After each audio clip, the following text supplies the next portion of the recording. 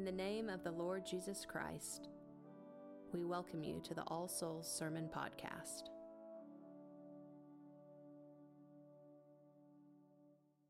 In the name of God, the Father, the Son, and the Holy Ghost. Amen. Please be seated.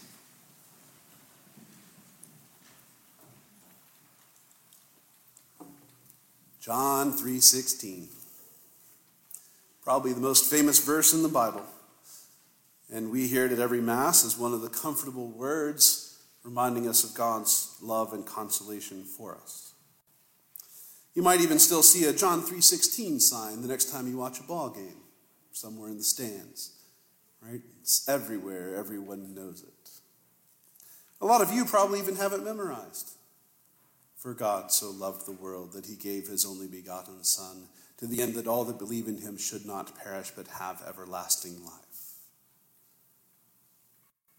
God loving us enough to send Jesus and the promise of eternal life is the core not only of John's gospel, but of the entire Christian faith. We have no issue hearing that God loves us and longs to forgive us. But I wonder how good of a sense we have of what it means to believe in Jesus. The narrative that we hear today between Jesus and Nicodemus teaches us something about the nature of belief and the implications that that has for our faith. As our passage begins, we hear of Nicodemus coming to see Jesus at night. Some have suggested this nighttime visit because Nicodemus would rather not be seen by some of his people around him, perhaps some of the other Pharisees who wouldn't understand why he's visiting Jesus in the first place. And this has some credence, but I think it's better understood if we realize the theme of light and darkness that is throughout John's gospel. Indeed, in the opening verses of his gospel, in chapter 1, verses 4 and 5, John speaks of Jesus as being the light of men that shines in the darkness, and that the darkness does not understand it. Coming in the darkness of night, Nicodemus is someone who is not in the light. He doesn't believe in Jesus. He's darkened. Although he knows that Jesus is a teacher who must come from God, who God must be with because he's doing these wonderful miracles and signs, he doesn't believe. Perhaps like us, Nicodemus suffers a limited perspective, which immediately becomes clear when Jesus begins to speak to him. He tells this Jewish leader that a person must be born again to be able to see the kingdom of God, and he can't fathom any other kind of birth other than the natural one, the physical one. How can someone be born a second time? So Jesus gets a little more explicit and says, someone must be born of water and the Spirit, water here being just another one of John's images for the Spirit. Jesus makes a clear distinction between physical, fleshly birth and spiritual birth. Yet Nicodemus answers, how can this be? Have any of you ever wanted to have a one-on-one conversation with Jesus to ask him some questions, to kind of get things clarified? Well, here's Nicodemus having one of those moments, and he still can't get it. He's stuck. He has a way of living and a way of understanding the world that he can't escape, even when Jesus tries to tell him there's something different. I wonder if we are not also similarly struck by our context. A very physical existence, a culture that wants to see, taste, touch, hear, or smell. We won't believe it unless we see it with our own eyes. And yet Jesus says there's another way. Only with a spiritual birth from above, from God, are we able to begin to see and understand and enter into his kingdom. As St. Anselm would remind us, it is faith first that seeks understanding, not by understanding then having faith. So believing in Jesus has to go beyond mere knowledge. It has to go beyond the scientific method. Indeed, the primary definition for belief, even in a modern dictionary, would say it's not belief in a fact as the primary definition, but belief to the point of putting trust or confidence in someone or something else. A mundane example that I often use is like you trusting that that pew is going to hold you up and not collapse. Right? We must trust in Jesus that he is who he says and that he and God will do what they declare. It is no longer and has never been sufficient just to believe that God loves you and forgives you. We must rather see Jesus on the cross as the only way by which we are delivered from sin and death.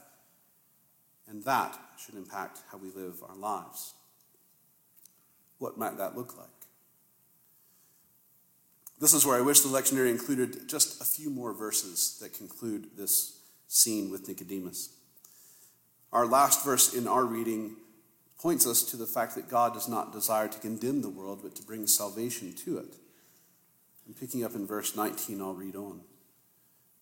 And this is the condemnation, that light is come into the world, by which he means Jesus, and men loved darkness rather than the light, for their deeds were evil.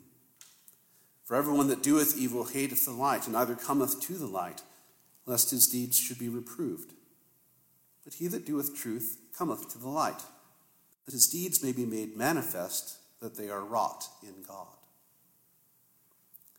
To believe in Jesus, then, means that we need to step into his light, that our actions and behaviors would be clearly seen and would begin to look more and more like his actions. We need to trust that the way that God and Jesus call us to live, the commandments that we are given, are actually the best, not our own way of thinking about it. To believe in Jesus, then, implies obedience to God's commands.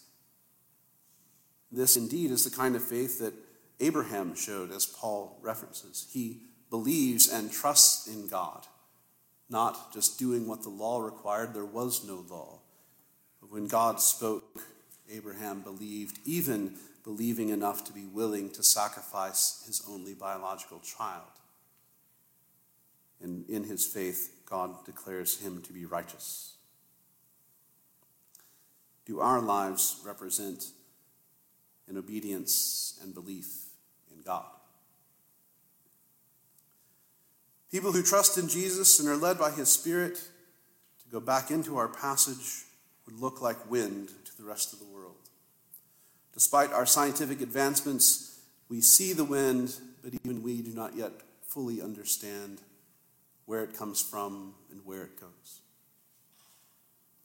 So it should be with the effects of Christians, those who are born of the Spirit being in the world, that the rest of the world would see the impacts of our lives around them, even if they do not understand why we do what we do, even if they aren't sure where we're going or that our ultimate hope is in heaven. They should see the effects of our life of faith and how we live. The season of Lent provides us with an opportunity to reflect on this, to reflect on whether or not we really believe and trust in Jesus, or whether we just want God's love without the obedience. Like Nicodemus, I frequently want a more concrete answer. I want to have my own understanding of how things work. Indeed, when I first came to the Christian faith, it was with more of an intellectual assent that, yes, I think that's true, that Jesus died for me. It's taken and still takes time to let it sink in and go beyond, for me to actually want to obey God instead of to do my own thing. Perhaps you can relate. But it doesn't have to be that way, and it shouldn't be that way. As we go through Lent and we begin to look towards Easter and the cross, let us see again the Jesus that loves us and gives himself for us. Let us see the love of God on display for all the world to see. And reflecting upon our lives, let us ask God to help us both to desire and to be able to put our trust in him, that he would guide our lives and that we would be faithful and obedient.